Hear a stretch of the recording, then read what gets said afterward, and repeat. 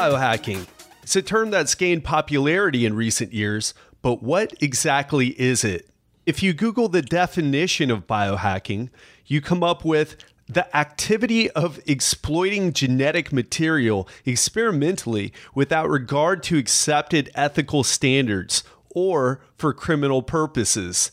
Pretty scary, right? However, in my own research into biohacking and the people who are part of this movement, I've found a group of individuals who apply the ingenuity and creativity of the computer hacker culture to managing our biology. It's about interacting with ourselves as objects of experimentation and exploration. It's about managing our biology in all sorts of ways. So you may wonder, is going on a diet to lose weight or working out at the gym biohacking?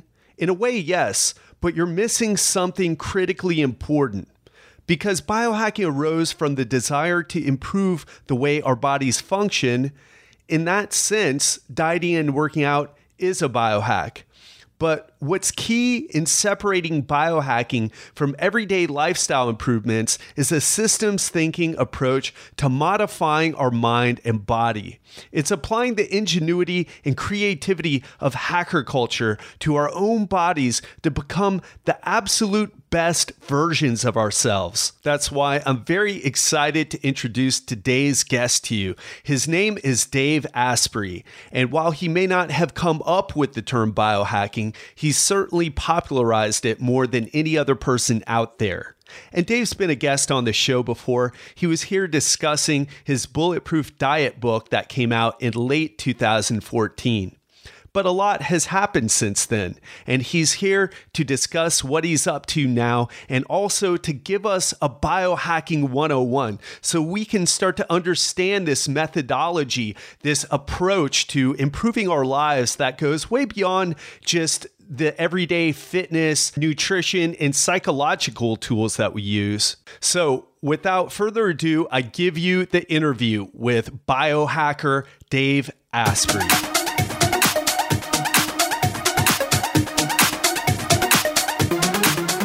Dave Asprey, welcome back to the show. Hey, Ted. Happy to be on again. Yeah, and you've been such a busy guy. I've been keeping track of you. You've opened up a coffee shop in California. You've just come out with a cookbook. You've done a documentary called Moldy about the negative health effects of mold. And you just had the Bulletproof Biohacking Conference, and you had Brendan Bircher keynote, man, who's one of my... I haven't met him, but I consider him a mentor in helping me get my message out. He's an amazing guy. When you meet him in person, like he's genuinely all about helping. And you know, the number of times I've been able to sit down and have a meal with him, just one-on-one or in a small group, and he helps everyone all the time. It doesn't matter, a guy at the sandwich shop, some other big speaker. It doesn't really matter. Like he's all about like, how can I give more? And that's not just marketing for him. And when you live with that mindset, I try to surround myself with people like that. And it's infectious, and it really does make a difference. Yeah, and that's so good to hear because you see him on his videos, and I've read his book, Millionaire Messenger, fantastic stuff. So it's good to hear from someone who's sat down with him a few times and to hear that that is exactly how he is in person. Very cool. Yeah, he's actually as high energy as he is on stage. You see him on stage just like bouncing around. There's like high energy music, and you're like, this guy's gonna like vibrate off the stage, but he's just like that. And yeah, he's a very unique human being, and it has helped like tens of thousands of people. So I have a lot of admiration for him.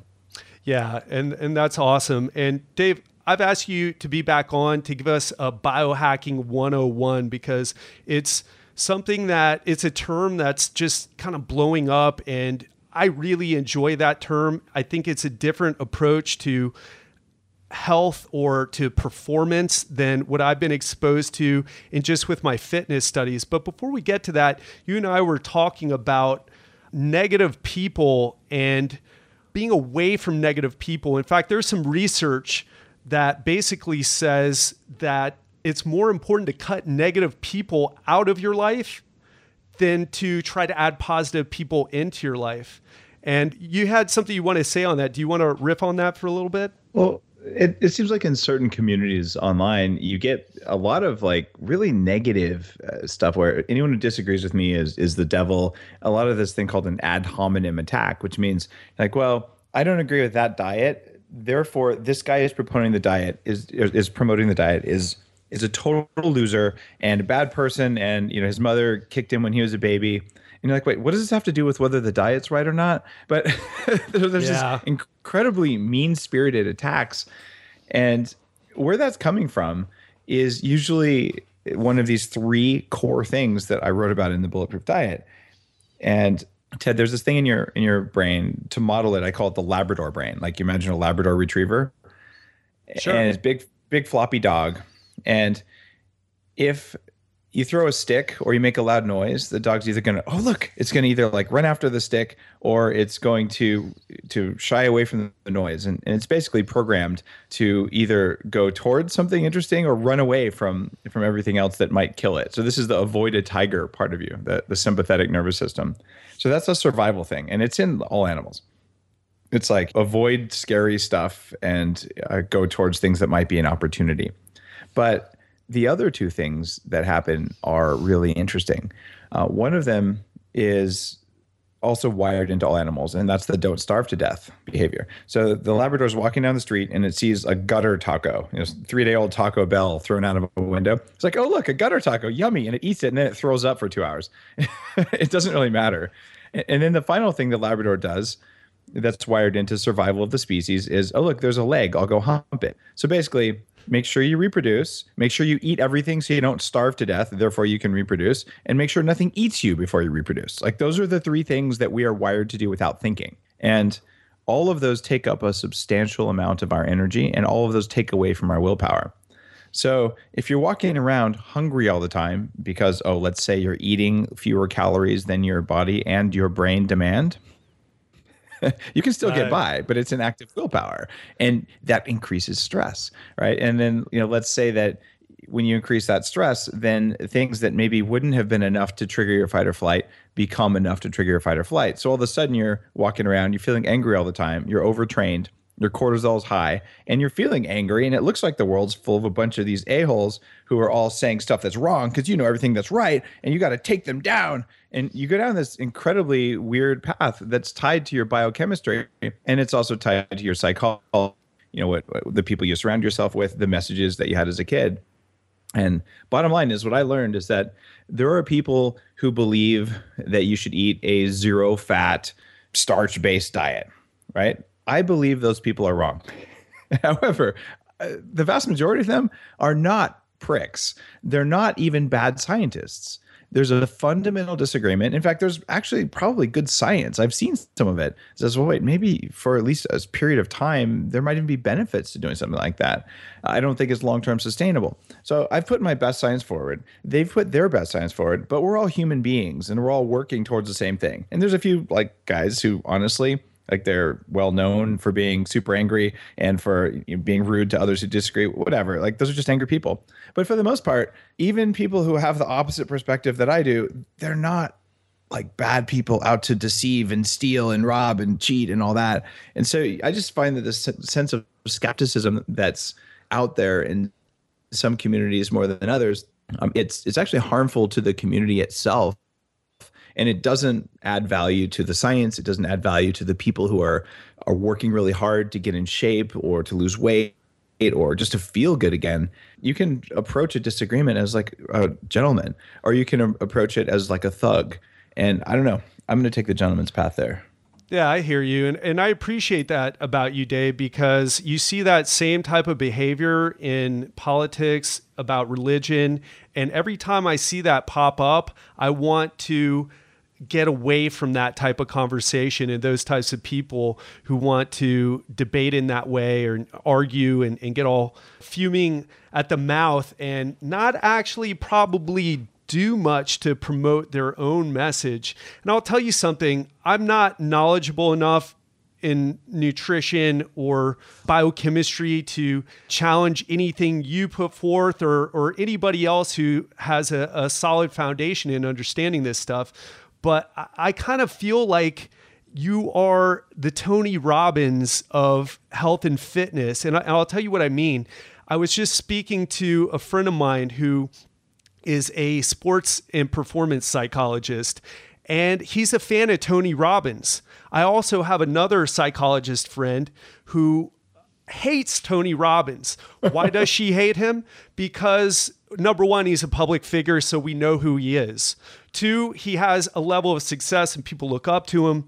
And three, because he is not formally educated and he is not doing things that are validated by research and randomized controlled studies and meta-analyses and all those types of things. But my friend said something interesting, the sports and performance guy. He's like, a lot of the stuff that some of these self-help guys have been doing for years just was validated recently.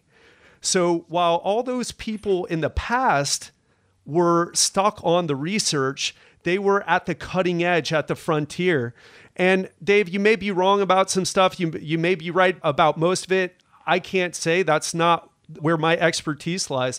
But I'll tell you, I'm always interested in people like you who are pushing the frontier and opening up these discussions. So I appreciate your viewpoint, your perspectives, your information, and I appreciate that you're willing to put yourself out there and take all the heat. Thanks, Ted. And part of this is a willingness to change. When I was very, very early on in doing some of this research, I was like, all right, I'm pretty sure you read the Gary Taubes side of things, and having had Gary Taubes speak at one of my events and having had a chance to chat with him a few times, I'm like, I'm pretty sure carbs are just unnecessary. So I went down this 3-month path where I actually gave myself food allergies when I was on a zero carb diet. I know there's other guys who I know and respect who do eat almost no carbs, not quite zero, but very low. And they just kick ass for years, and it's actually better for them. I'm not one of those. And so when I finally zeroed in on a protocol that worked for a lot of people, it's a cyclical ketogenic diet where you go into ketosis, but you're not always in ketosis. That was a big change from, carbs are evil to that. But that's what science is about. It's like you make a hypothesis, you test the hypothesis, and then you adjust it. And when you look for evidence supporting the hypothesis, there's actually 7 kinds of evidence. If you go back to like the Greek origins of the scientific method, and we have these crazy people who now talk about evidence-based something or another. And they only accept one of the 7 kinds of evidence, which is like double-blind studies, like everything else. And then they take the studies that they don't like for whatever reason. And anyone with 5 minutes on Google can discredit any study you want by saying, well, the researchers were biased or the sample size wasn't big enough. And some of the criticisms are good, but none of it is black and white. You're like, well, okay, some studies are just like completely fraudulent, and that happens sometimes. But for the most part, there's a reason that it was published. And you can look at it and you can use a collection of this data to tell you something. And when you go down this evidence-based trap, what you find is that you ignore direct evidence. Like, I smacked myself in the head with a hammer and it really hurt. That was evidence. But there's no double-blind study that says that happens. So if you're an evidence-based person, you say, sorry, we got to hit 52 people in the head with the hammer and hit other people like with a foam bat and as a control. And now we can say with evidence. Otherwise, there is no evidence that hammers cause any damage to your head, and you should just keep doing that. And like, okay. And then another thing you do is you ask an expert. Well, this guy spent 30 years studying hammers and studying brains, and he'll testify that in his clinical experience, hammers hurt your head. But you can't take that because that wasn't a double-blind study. Therefore, it's probably a lie. In fact, he's probably tied in with the hammer industry. And you go down this crazy line of reasoning. And you're like, wait a minute. The biggest evidence you can have is, does it work? And I like that. That's what I follow. Yeah. Do you get results with it? I like that a lot, Dave. And of course, even if there is research and all these double-blind placebo-controlled studies, if it doesn't actually work for you and you can measure that in some way, especially either by how you feel or blood chemistry results or something, then it really doesn't matter what the research says, because there are always people who fall outside for whatever reasons, biochemical individuality or genetic differences, whatever. So I appreciate that. Dave, let's get on to the topic for today, which is biohacking. And it's a term that you've helped popularize. I don't know if you coined it or not. It's hard to say. I think Tim Ferriss and I both started using it around the same time. I could have trademarked it. I thought of it, but I didn't trademark it when I decided that I wanted to use that word for what I did, because I wanted it to be a community word that was used by everyone who does this. But I did write the first definition of the word and the first infographic, and actually the first poll to determine whether there should be a space in it or not. So I can claim that I was one of the originators, but I'm not the Al Gore of biohacking. Yeah, nice reference there. Now biohacking's interesting because you have guys like you talk a lot about nutrition, a lot about mental fitness and other things, supplements, coffee, of course. And then you have guys who are implanting magnets into their fingers and trying to augment their bodies with technology. What is your definition of biohacking? Well, there's a definition that's pretty widely spread, and it's the art and the science of changing the environment around you and inside you so that you have control of your own biology. And this works great for fitness and for bodybuilding. In fact, some of the first biohackers were bodybuilders. They're like, look what happens if I inject this and I move this way and I eat this kind of food. And the other big biohackers originally were the anti-aging crowd. Like, look what happens when I eat nothing and I'm stick thin and I'm basically on a caloric restricted diet that's insane, but maybe I'll live longer. And then you have military and extreme athletes and extremes of medicine, and the space program has taught us an enormous amount about what controls our biology. And I actually have two technologies in my biohacking labs that are directly out of like jet fighter planes and the space program, that you can actually, three technologies, come to think, four now that I'm thinking about it, that came from those extremes. So what I look at for biohacking is, how do you just control your biology? And it's pretty extreme to change the environment inside your body by implanting a magnet or something. And at that point, we're getting into something called grinders. And these are people who sort of self-implant their own devices. And it's a subset of transhumanism. And transhumans are a group of people who are really into the idea that you can upgrade the human body, usually more with like, I replace my arm with a robot arm, and ultimately upload your brain to the internet and then live forever because you're now like a virtual copy of yourself. There's also a side of biohacking that's a bit more meditative. Like the original biohackers were shamans and Buddhists who, well, we don't really have any computers to measure our brains or to do much. So we're going to develop these weird Ayurvedic diets or other similar types of diets. And we're going to sit in a cave for an entire lifetime and record what we saw and then do it for a few generations. And hey, that's science. It's actually very old science. So you put all that stuff together, you throw it in a blender, and you're like, all right, what do I want to do with my biology today? Do I want more energy? Do I want to look different? Do I want to feel different? Do I want to be smarter? Do I want to look better? Or frankly, do I want to grow a third gonad? Like, I don't really care. Like, it's your body. You can do whatever you want. There's probably a good argument for having a third gonad for some people. But whatever it is, like, you should own it. And this means that if you believe you have control of your biology, or better yet, that the environment around you influences your biology without your conscious awareness, but you can manipulate your biology now, that means every food craving you have is your fault. It means when you're tired, it's your fault, and that you could have either avoided it or you could have known what to do to address it. So having control comes with a great amount of responsibility, but thinking you have no control absolutely sucks. And when I weighed 300 pounds and I had brain fog all the time and I was not doing well, even though I was succeeding as an entrepreneur, I was really struggling as a human being. That sucked. And I just don't want to do that anymore. In fact, I'll never do that again. Yeah, and you've been on here before, you've shared your story, and it's a fascinating one because you've spent so much time, so much money exploring and experimenting. But how did you get from, say, trying diets? I know you said you went running, dealing with some of the arthritic issues and some of the mood swings. How did you get from, oh, hey, I'm going to eat better, hey, I'm going to exercise, maybe take some vitamins, to the idea of biohacking?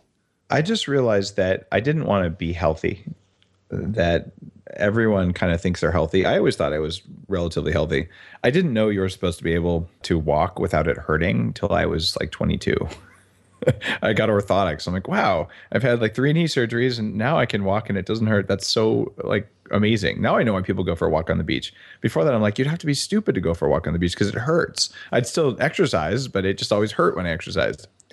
So I look at that whole dynamic there. And for me, I didn't want to just be okay. I wanted to just fully express whatever my biology was capable of. And for me, a lot of it is I worked as an entrepreneur. I guess I still do.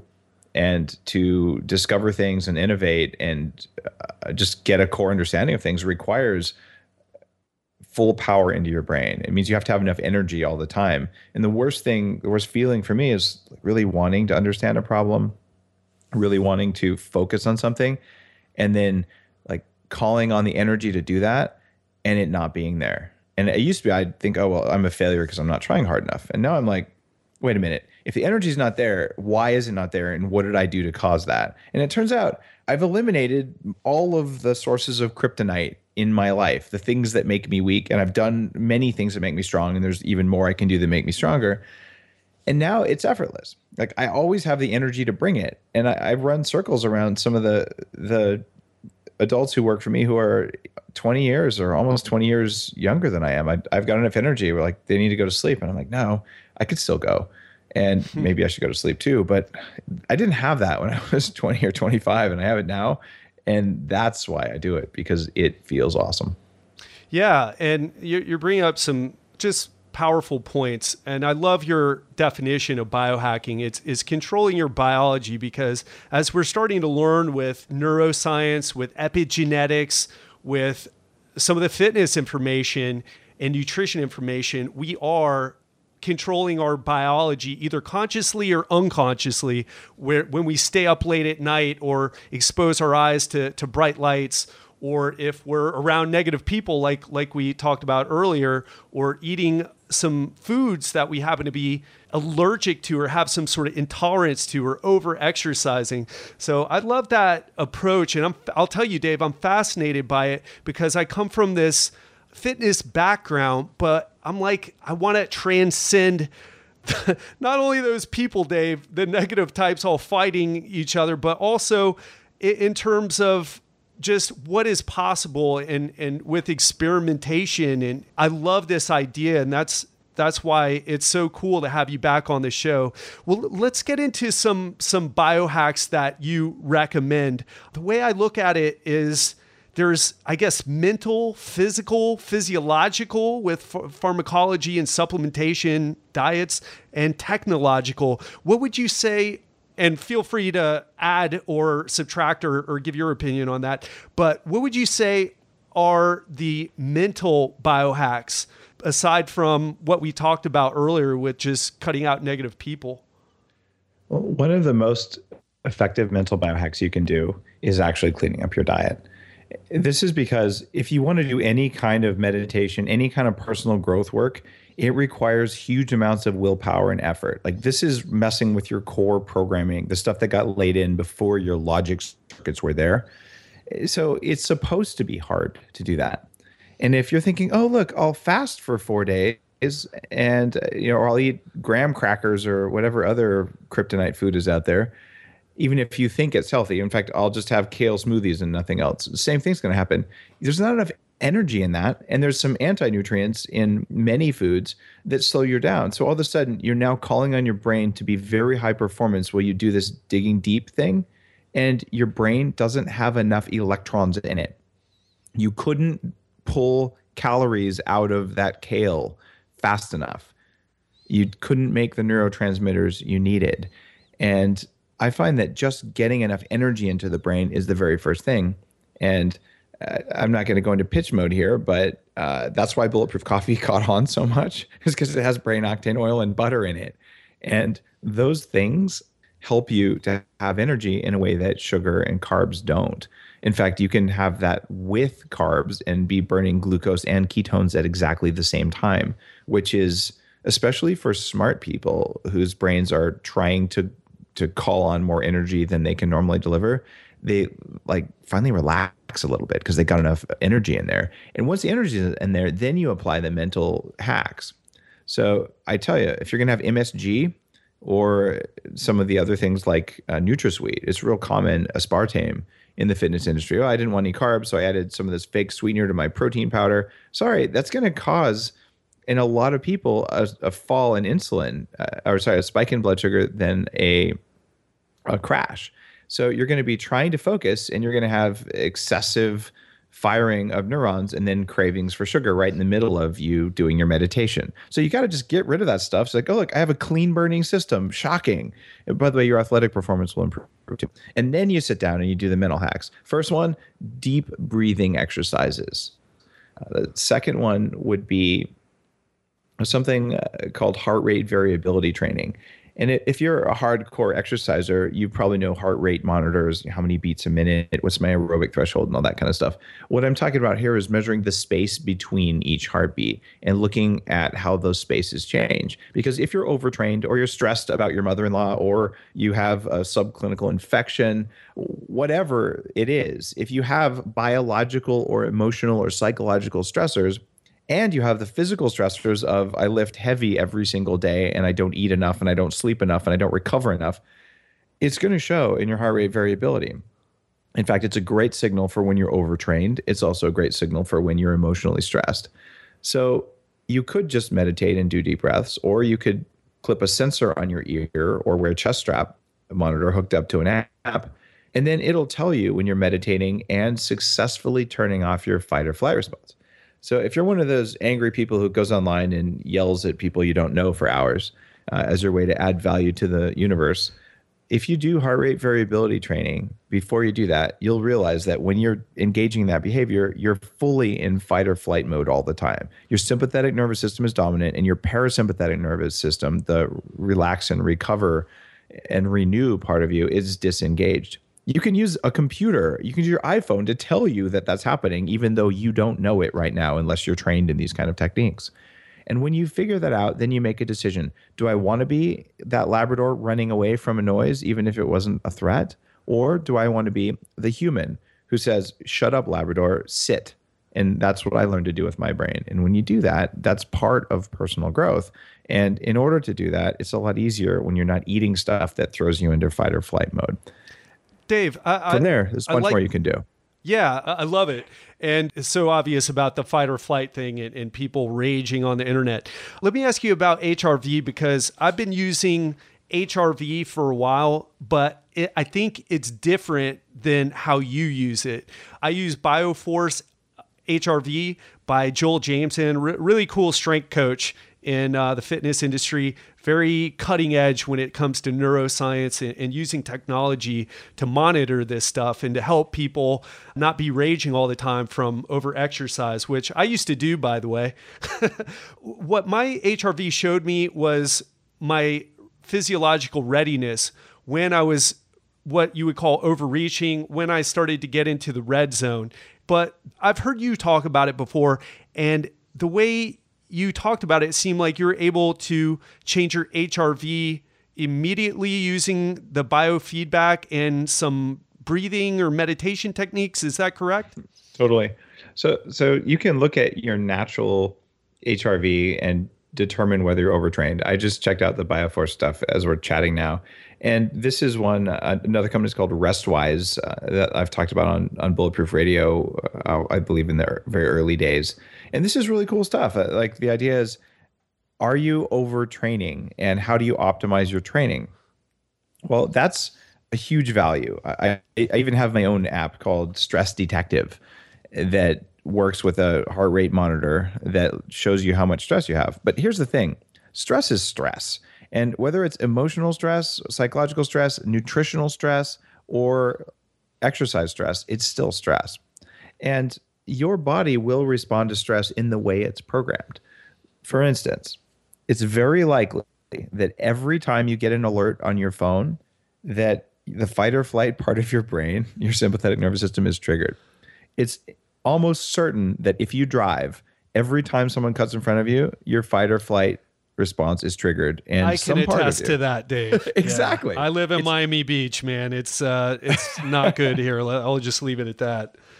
So now one great use of HRV is this overtraining and optimal training zone, which is what you're doing with it.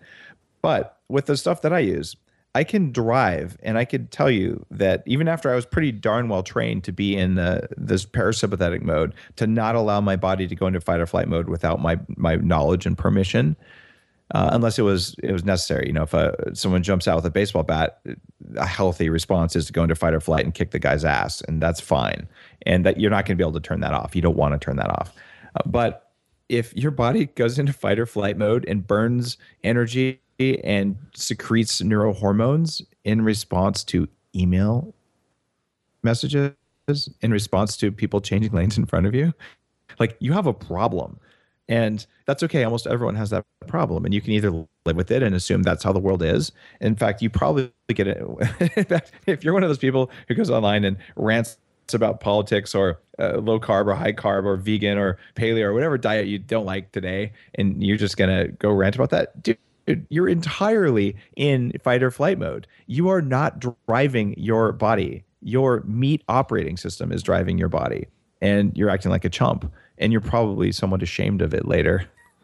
At least that's how it works in most of the people that I've worked with, where you're like, wow, why did I act that way? Well, it actually wasn't you acting that way. It was your automatic species survival system operating that way because you didn't have enough energy to sit on top of it, or you weren't well enough trained to sit on top of it. So the way I use HRV is the hardest thing I did was I sat in traffic in Silicon Valley with this thing clipped to my ear. I was sitting on the dash, so I wasn't using a handheld device. And the light turns red when you're in fight or flight mode, and it turns green when you're in parasympathetic mode. So I'm driving, I'm like, all right, I'm taking my deep breaths, and it feels good to be in parasympathetic. Like, it's this feeling of like kind of connectedness, and like your chest feels open, and like your energy is kind of pulsing, and like it's a good feeling. And all of a sudden, you know, some car cuts you off, and immediately, like within half a second, the light turns red on the HRV, because instead of having uneven spacing between my heartbeats, which is what an unstressed animal has, I suddenly evened out my spacing. I got ready to kill the guy without knowing it. My body did that without my knowledge or permission. It took me about 2 weeks to be able to drive and to turn that off. And you know what I found when I turned off my body's response that way? I stopped caring if some jerk cut me off. It doesn't matter. In fact, maybe he's not a jerk. Maybe he's got like his pregnant wife in the back of the car and she's about to give birth right there. I don't know why this guy cut me off. I could say it's because he's a jerk, or I could say it's because, well, he's going to go save the world. I don't actually care. Like, I left enough space in front of me. It was my own fault. Yeah. So, yeah, or they're really hungover and late to work and had like 2 Cuban coffees if you're talking about where in my neck of the woods. But yeah, absolutely, it doesn't matter, and it just, you have to look at it as, okay, do I really need to fight this battle? What am I going to get for getting over the top and letting this stress response own me, like you just said? Yeah, definitely. Cool, man. So you play this app and then it has you breathe in a certain way. And if it's red, then you're getting into that sympathetic state. And I'll tell you what it's called. I'll tell you how to do it. I'm an advisor to this company. I'm trained in their stuff. I don't have a financial stake in them. I do carry this device on the Bulletproof site. You can also buy it anywhere else. So it doesn't change my world if a listener buys a device from me or not. It's more, it changes my world that they buy a device, not that they buy it from me. Because I fundamentally believe that people who have control of their fight or flight response are nicer to everyone around them. In fact, they're happier that they're able to be nicer to everyone around them. So this is called the Inner Balance Sensor, and it's on bulletproof.com, Inner Balance Sensor. It hooks into your iPhone. And if you don't have an iPhone, you have an Android, you have to buy something called the M-Wave. That's EMWAVE, which has a clunkier interface. But if you have any of the Apple devices, I recommend that one just because the interface is better.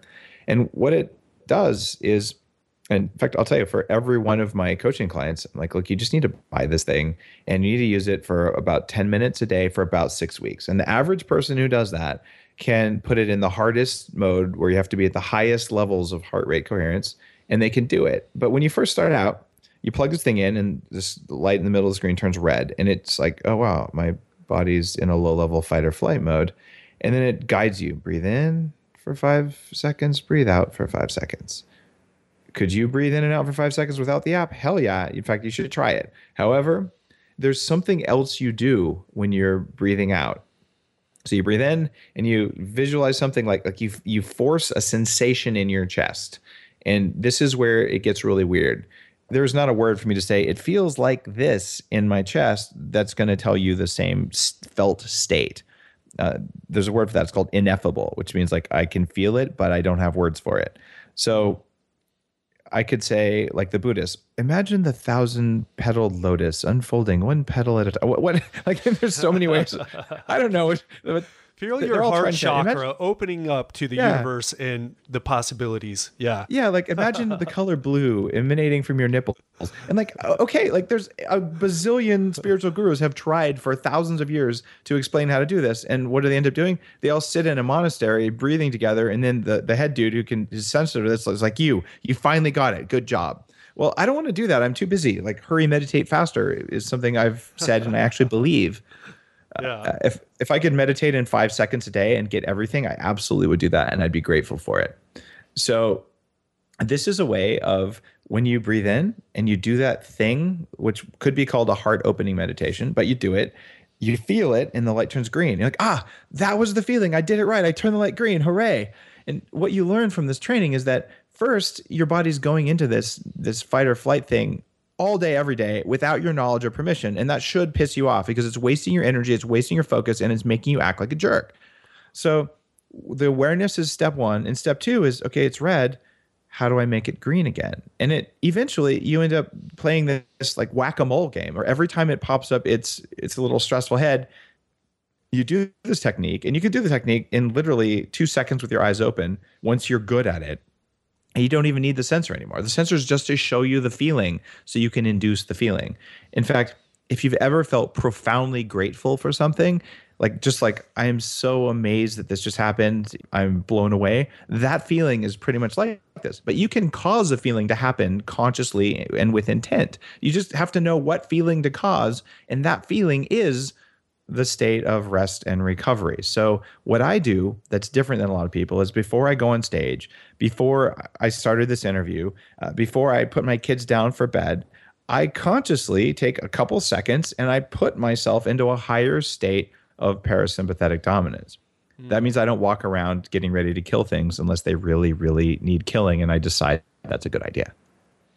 Yeah, makes sense. And so taking control of this response and realizing that it's something that happens to you when your phone notifications go off, which I've turned off. I keep my phone off almost all the time. You have to turn off notifications.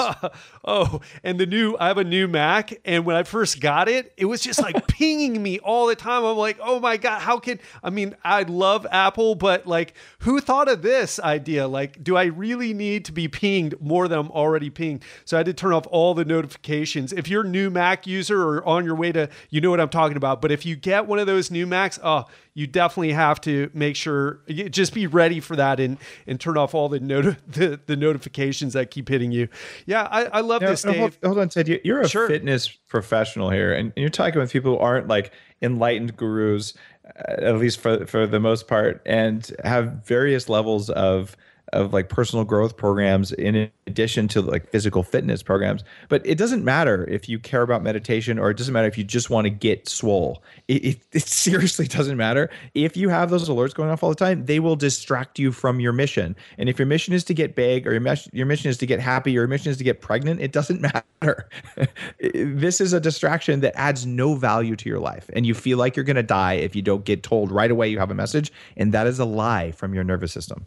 Yeah, and man, I'll have to admit that I'm still already very dialed into my Facebook and my email. Although I'll tell you, Dave, I've unfollowed, not necessarily unfriended, because I just, avoid drama or whatever. But everyone who talks about anything negative or if they have a high negative to positive ratio of things that they post, unfollowed. I only want to be around people who are taking action and actually doing things to make the world a better place and make people function at a higher level and bring, just waking them up from their bad trip, which is a term I heard from Jason Silva recently. Yeah. And I love that idea because it is kind of like a bad trip people are on. They're tripping out on their fight or flight on adrenaline and noradrenaline and, cortisol. So yeah, I definitely appreciate your perspective on that. And I'm curious, and by the way, Dave, this is not like, come listen to the Legendary Life podcast to get swole, bro. That's not what I'm about at all. I know it's not, some of your listeners, they're like, dude, I really want to get big, or I want to kick the most ass. And I'm just saying, it doesn't matter what your mission is. And I hope you didn't think I was positioning all of your listeners that way. But like there's guys who literally, they're like, I'm a professional bodybuilder, and they're listening to your show. Right. And even they care about relationships and all that sort of stuff. But the amount of effort that goes into getting that extra inch on your bicep is different than what I'm going to do. Right. It's all good stuff. And it's your ability and your responsibility to control your biology. So whatever the end goal is, those notifications are just making you weak. And that's what I'm saying. Oh yeah, I was just, when you said that, I was like, man, I hope you don't think I'm that guy. I do all body weight exercises because it gets me into flow, and it's actually not the best for getting as huge as possible, which I'm an athlete or former competitive martial artist. I would feel very uncomfortable if I started to look like a bodybuilder. It would actually affect my self-esteem to be like that, because I think it's like an overcompensation. But anyway, let's get on to some physical stuff. Now, I know you've been on here before. You're like, hey guys, I'm no bodybuilder, but I exercise. I keep my heart rate variability in check, and I do all these other things and take supplements. What are your exercise routines looking like now? What's going on with the physical side of your biohacking? I do stuff that isn't normal. Okay. And that's because I have a full biohacking lab at my house where I get various guests on Bulletproof Radio. They come up to Vancouver Island and they hang out with me for a day, and we do crazy stuff. I do cryotherapy with liquid nitrogen every day. And that's pretty incredible. Yeah. I love that stuff. But it's cool because it's in my backyard. Like literally, it's 100-yard commute. That's pretty awesome, Dave. I'm talking to you from the studio that's above that. Like I'm on the second floor, and that's on the first floor. I have the Bulletproof Vibe, which is a whole body vibration platform that I use that uses, I mentioned those technologies from space. This is the frequency that NASA identified for helping astronauts recover more quickly from extended time in space. It's 30 cycles, 30 hertz. What it's doing is it's vibrating only vertically, not horizontally, and not rocking side to side. And that causes lymphatic circulation. So I can do standing exercises like a one-legged forward fold and things like that give you like a really interesting stretch, or even some of the yoga poses you do on there. But you're getting a neurological, neurohormonal response that's different than if you did it without 30 impressions a second into your nervous system. When you look at what I'm doing for strength, I've got a biodensity machine that causes bone flexion. You only do that for, 20 seconds of exercises once a week. That causes profound changes in bone density. Hold on. Literally. Bone flex, so bending bone to get it to react to lay more calcium and make it more dense and strong. Yeah. In fact, this machine has, if you look at HbA1c, which is a marker of type 2 diabetes, this machine in 20 seconds a week is shown in a study to be 4 times more effective than exercise and drugs for type 2 diabetes, like normal exercise. So what happens is during high impact, you create stress on the bones, and it creates what's called a piezoelectric effect. And what that means is that when the bone gets that shock, that it causes a small amount of electrical current to form. And that electrical current is what triggers all of these hormonal changes to make you have more dense bones. Well, when you bend a bone for 5 seconds straight, then you get huge amounts of these bone density building hormones, and you make better use of your blood sugar, and like you basically get stronger joints and stronger bones. But I'm talking, even with all the computer setup, this is a computer driven machine, you're still talking less than 10 minutes total time, but the actual exercise time is 5 seconds in 4 positions. Wow. And like, you can't do this without technology. It just doesn't work. So yeah, I do that. And part of the reason I do this is my mission around exercise and fitness is that, look, we all have places we want to go. We all have things we want to do. And I believe that many people like me, for years, I did an hour and a half a day, half cardio, half heavy weights, 6 days a week when I weighed 300 pounds, trying to lose this weight. I just think there's a lot of people who are not getting all the benefits they could get per minute of exercise. And I want to know how personally to maximize the crap out of that, and to use that as a guiding light, not to say do what I do, but to say what I'm doing is possible. And you can move what you are doing in the direction of this using this new knowledge. And that's going to free up an hour a week. It's going to free up 6 hours a week, or it's going to let you feel better, or it's going to address that old injury. So I just feel like science and big data is giving us more knowledge now than we've ever had. And we can apply it to exercise just to free people from the gym. What you're like, wait, I have more. I look better, my body composition is better, my strength is better, my sleep is better, and I spent less time. Like, that's a win. Like, that's biohacking right there. And that's what I'm working to do on myself, because I started out with arthritis in my knees when I was 14. I was obese. I'm covered in stretch marks. Like, not exactly, I have flat feet, still working on those. And so I didn't start out with a really strong biological template. And I mean, heck, I have only one kidney, and I was born that way. So like, I feel like I'm kicking some pretty good ass, but these technologies help me. I also have the ARX machine, which is remarkably effective. And this is a machine where instead of fighting gravity, which causes your joints to protect yourself, the ARX machine, you're fighting a computerized winch. You're fighting a computer that can always win. It can pick up a truck. So you can squat 1,650 foot-pounds, which is my record right now. And you can bench press at maximum effort for every part of the strength curve. Like, we thought Nautilus was cool when they had their shaped cams so that you'd put a little bit more energy at your stronger parts. I'm fighting at maximum energy at every single position along the strength curve. And the difference is that you're completely blown out after like 6 repetitions, and you're sore for days. But the difference in muscle composition and the difference also in bone density from that kind of exercise is just different than if I was throwing around heavy dumbbells or if I was pushing a bar. So there's nothing wrong with dumbbells and bars. It's just that at the top of every exercise, the bottom of every exercise, you stop loading the muscle, and you're always either overloaded or underloaded at any portion of the strength curve. When I do a strength exercise, I am maximally loaded with a computer torturing me if I'm not pushing as hard as I did last time, telling me on the screen, look, you did better last time. Can't you push that line a little higher? That's how I'm doing it. And that's pretty different. Yeah. When I do cardio, either I'm breathing pure oxygen or I'm breathing air with no oxygen.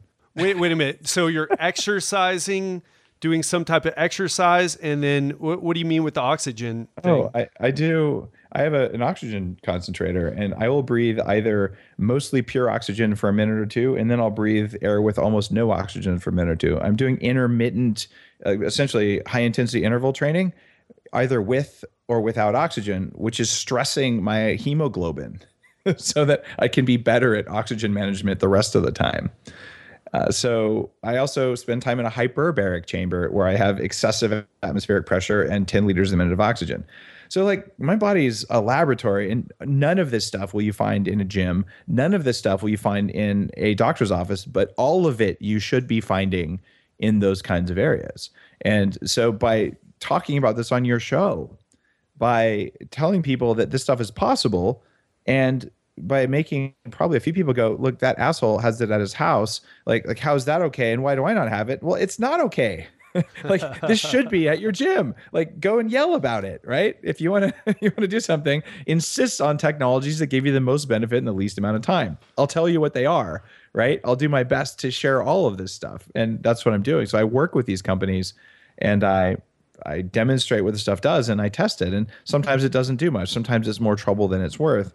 But between what I've done with neurofeedback, hooking electrodes up to my head and changing my IQ and changing the very core wiring of how my body works, how my brain works, how I think, how I love, things I was unaware of in my own consciousness that now with the lie detector, you can't lie to yourself anymore about anything because the damn computer tells you when you're lying to yourself. So then you have to either deal with it or decide not to deal with it. That kind of stuff is what I've done for more than a decade. And that's why people are interested in it because, well, some of it's probably a little bit odd. In fact, a lot of it is, but there's great lessons for all of us. And the lesson isn't do what Dave does. The lesson is that what Dave did is possible. And I'm pretty pissed off that I didn't know it was possible.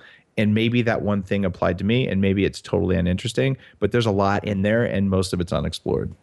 I love that. Man, I'm so excited, especially hearing what you're doing exercise-wise. It's kind of I don't want to say the polar opposite of what I've been doing because I'm really into body weight exercise and minimalist equipment. And I really view this gymnastics inspired training that I'm doing as as another awesome biohack if you don't happen to have any exercise equipment because it's using principles of biomechanics and physics, moment arms and leverage and levers to increase the resistance on your muscles and your joints and your bones instead of external resistance like picking up weights and barbells or even kettlebells or whatever. But I love hearing what you're doing because I feel like, man, I need to look into some of that because it's the frontier of technology. And that's, man, I'm just really excited listening to you talk about this because I know eventually it's going to be some form of combination of things. Of course, you don't need to use any tool, but how to best get the types of results that you want based on your goals and your needs. I'm really floored with this conversation. I'll tell you, we're coming up on the hour, and I know we've got 10 minutes left. I know you're a busy man. I think talking about physiology a little bit, because I'll tell you, Dave, before I hopped on this to do this interview, I took a little aniracetam, I took alpha GPC, and a little acetyl L-carnitine. That's a beautiful stack. Aniracetam is my favorite cognitive enhancer from the pharmaceutical side of things. I love that stuff. I've taken it every day for years, and I do a bunch of mitochondrial enhancing things, and one of them is acetyl L-carnitine. That stuff has been known for like 25 years to enhance your ability to make energy in the cells. So it's absolutely one of those things that works as a nootropic. So you're going to have a little bit more clarity, a little more energy. When you take alpha GPC, like this is the oldest possible way of increasing acetylcholine. So about 2/3 of people, they actually perform better when they have more of this neurotransmitter, which is stimulating and gives you a bit more energy. The other probably 1/3 of people get headaches because they already have enough acetylcholine.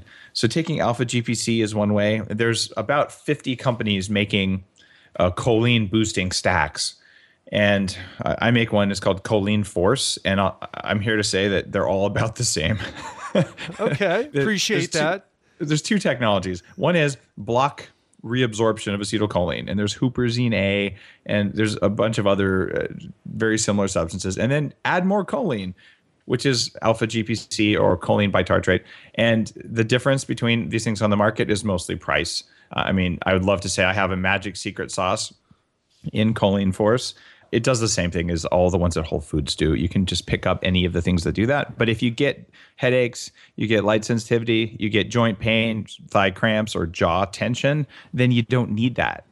And you shouldn't take it. And that's something that most of those companies won't tell you about. So there's companies who spend, they charge you $60 and give you very low dose. And there's other companies who charge you, $25, $30 and give you twice the dose. And the only reason I started carrying the stuff that I make is that I just got tired of people overcharging for what is not a differentiated product. Interesting. I'll definitely try yours out. I didn't realize that you had a nootropic. So I will definitely get that because I've tried Chimera coffee, which is interesting, but it's, the doses of the things in it aren't the doses of the nootropics on it. It's really hard to standardize that's the nootropic infused coffee, which I'm sure you know about. There's a thing with coffee and I've done so much research. I just wrote another paper on this stuff. The main toxin that comes from coffee, even the normal quality coffee, we have no standards for it in the US. That toxin accumulates, we just figured this out, in 6 different parts of the brain, and humans suck at eliminating that toxin. So I've Is found this that, one of the mycotoxins, the mold toxins? this is OTA, which is it's the most predominant harmful mycotoxin in coffee, but it's amplified by some of the other lesser known ones in coffee. So this is the stuff that I eliminate and that I test for with unusual testing in the Bulletproof coffee beans. I find that avoiding that stuff, if you want to get out of sympathetic mode, like we talked about before, chronic low dose exposure to toxins that cause oxidative DNA damage is actually a good idea for remaining calm and focused and centered and not having cravings and not having jitteriness and all. And if you mix a lot of the stuff in with coffee that's going to function as a smart drug, it's going to taste bad. So if you go into the Bulletproof coffee shop in Santa Monica, a little far cry from Miami Beach, but we do some herbal things in coffee, but even those, you taste them. So I tend to say take your nootropics in a capsule, or my second favorite nootropic after aniracetam is called Unfair Advantage, which is a mitochondrial booster. It just makes your mitochondria more efficient for for me, about 6 hours. And that's pretty cool. You can really feel a difference. And that's probably become like a breakout product for Bulletproof, just because people keep trying it going, oh, wait, I had more energy for a long time, but it wasn't like an ampy energy. It was just more of the electrons my body can make. So there's all these approaches to raising your brain function, but all of those things pale in comparison to food. Like, you got to get enough energy in there. And if you're eating a low calorie diet, or you're exercising a lot and trying to eat fewer calories than you burn, you should expect your brain to be short on energy in that environment. And you're not going to like how you feel. It's going to take a lot of willpower. Your willpower is a finite resource. So you got to get the energy in first, and then you can play around with nootropics. Yeah, I love how you keep coming back to diet, because so many people look to supplements to circumvent having to eat well, and it doesn't work.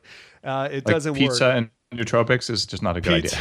Pizza, beer, and nootropics. Yeah, it's a great cognitive performance stack there.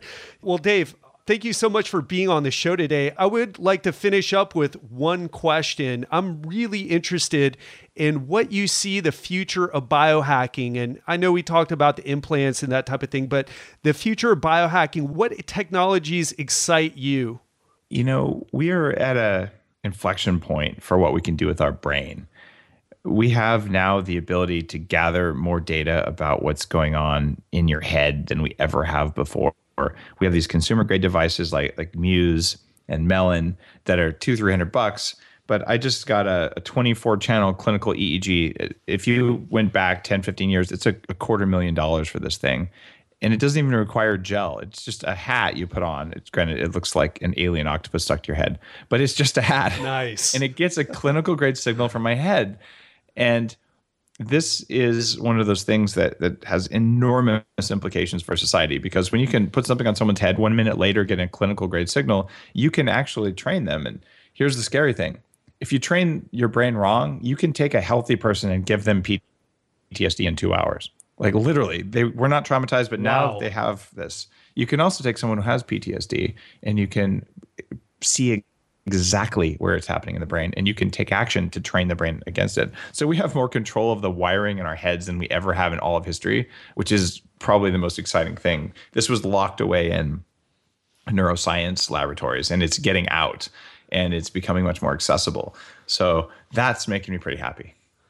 Awesome. Well, I'm definitely excited about that. That's something I want to learn more about. And again, that's why I love talking to people like you who are on the edges, experimenting and on the frontiers, trying different technologies and bringing them to other people, and having the balls to go first, Dave, I tell you, because I would not want to give myself PTSD simply because I didn't know what I was doing with some type of technology. So I really appreciate that. Well, thank you so much for being on the show today. Appreciate your time and your wisdom and your knowledge as always. People can find you at bulletproofexec.com. You should definitely check out Dave's Bulletproof radio show. It's one of my favorite shows. Dave, I have a podcast. I'm super critical about who I listen to and what messages I let in my cognitive space, if you will. And I keep finding myself returning to your show. So thank you for having that available to us for free, by the way, guys. So you can go and start benefiting from this knowledge from Dave and also from his guests. Is there anywhere else where you'd like the Legendary Life listeners to connect with you? Wow. Thanks, Ted. I just published a Bulletproof the Cookbook a couple weeks ago, and this has taken a whole year. It's 125 new recipes, and they're about kind of creating a food high with masses of energy that isn't going to make you store fat. So I would love it if people felt like getting a cookbook around the holiday season. This is not like any other cookbook you've probably had, just a very different perspective on food, but it all tastes amazing. It's called Bulletproof the Cookbook, and it's on Amazon. So just check that out. I'd love to share that. Great. I will have all those links in the resources on the show notes page for this episode.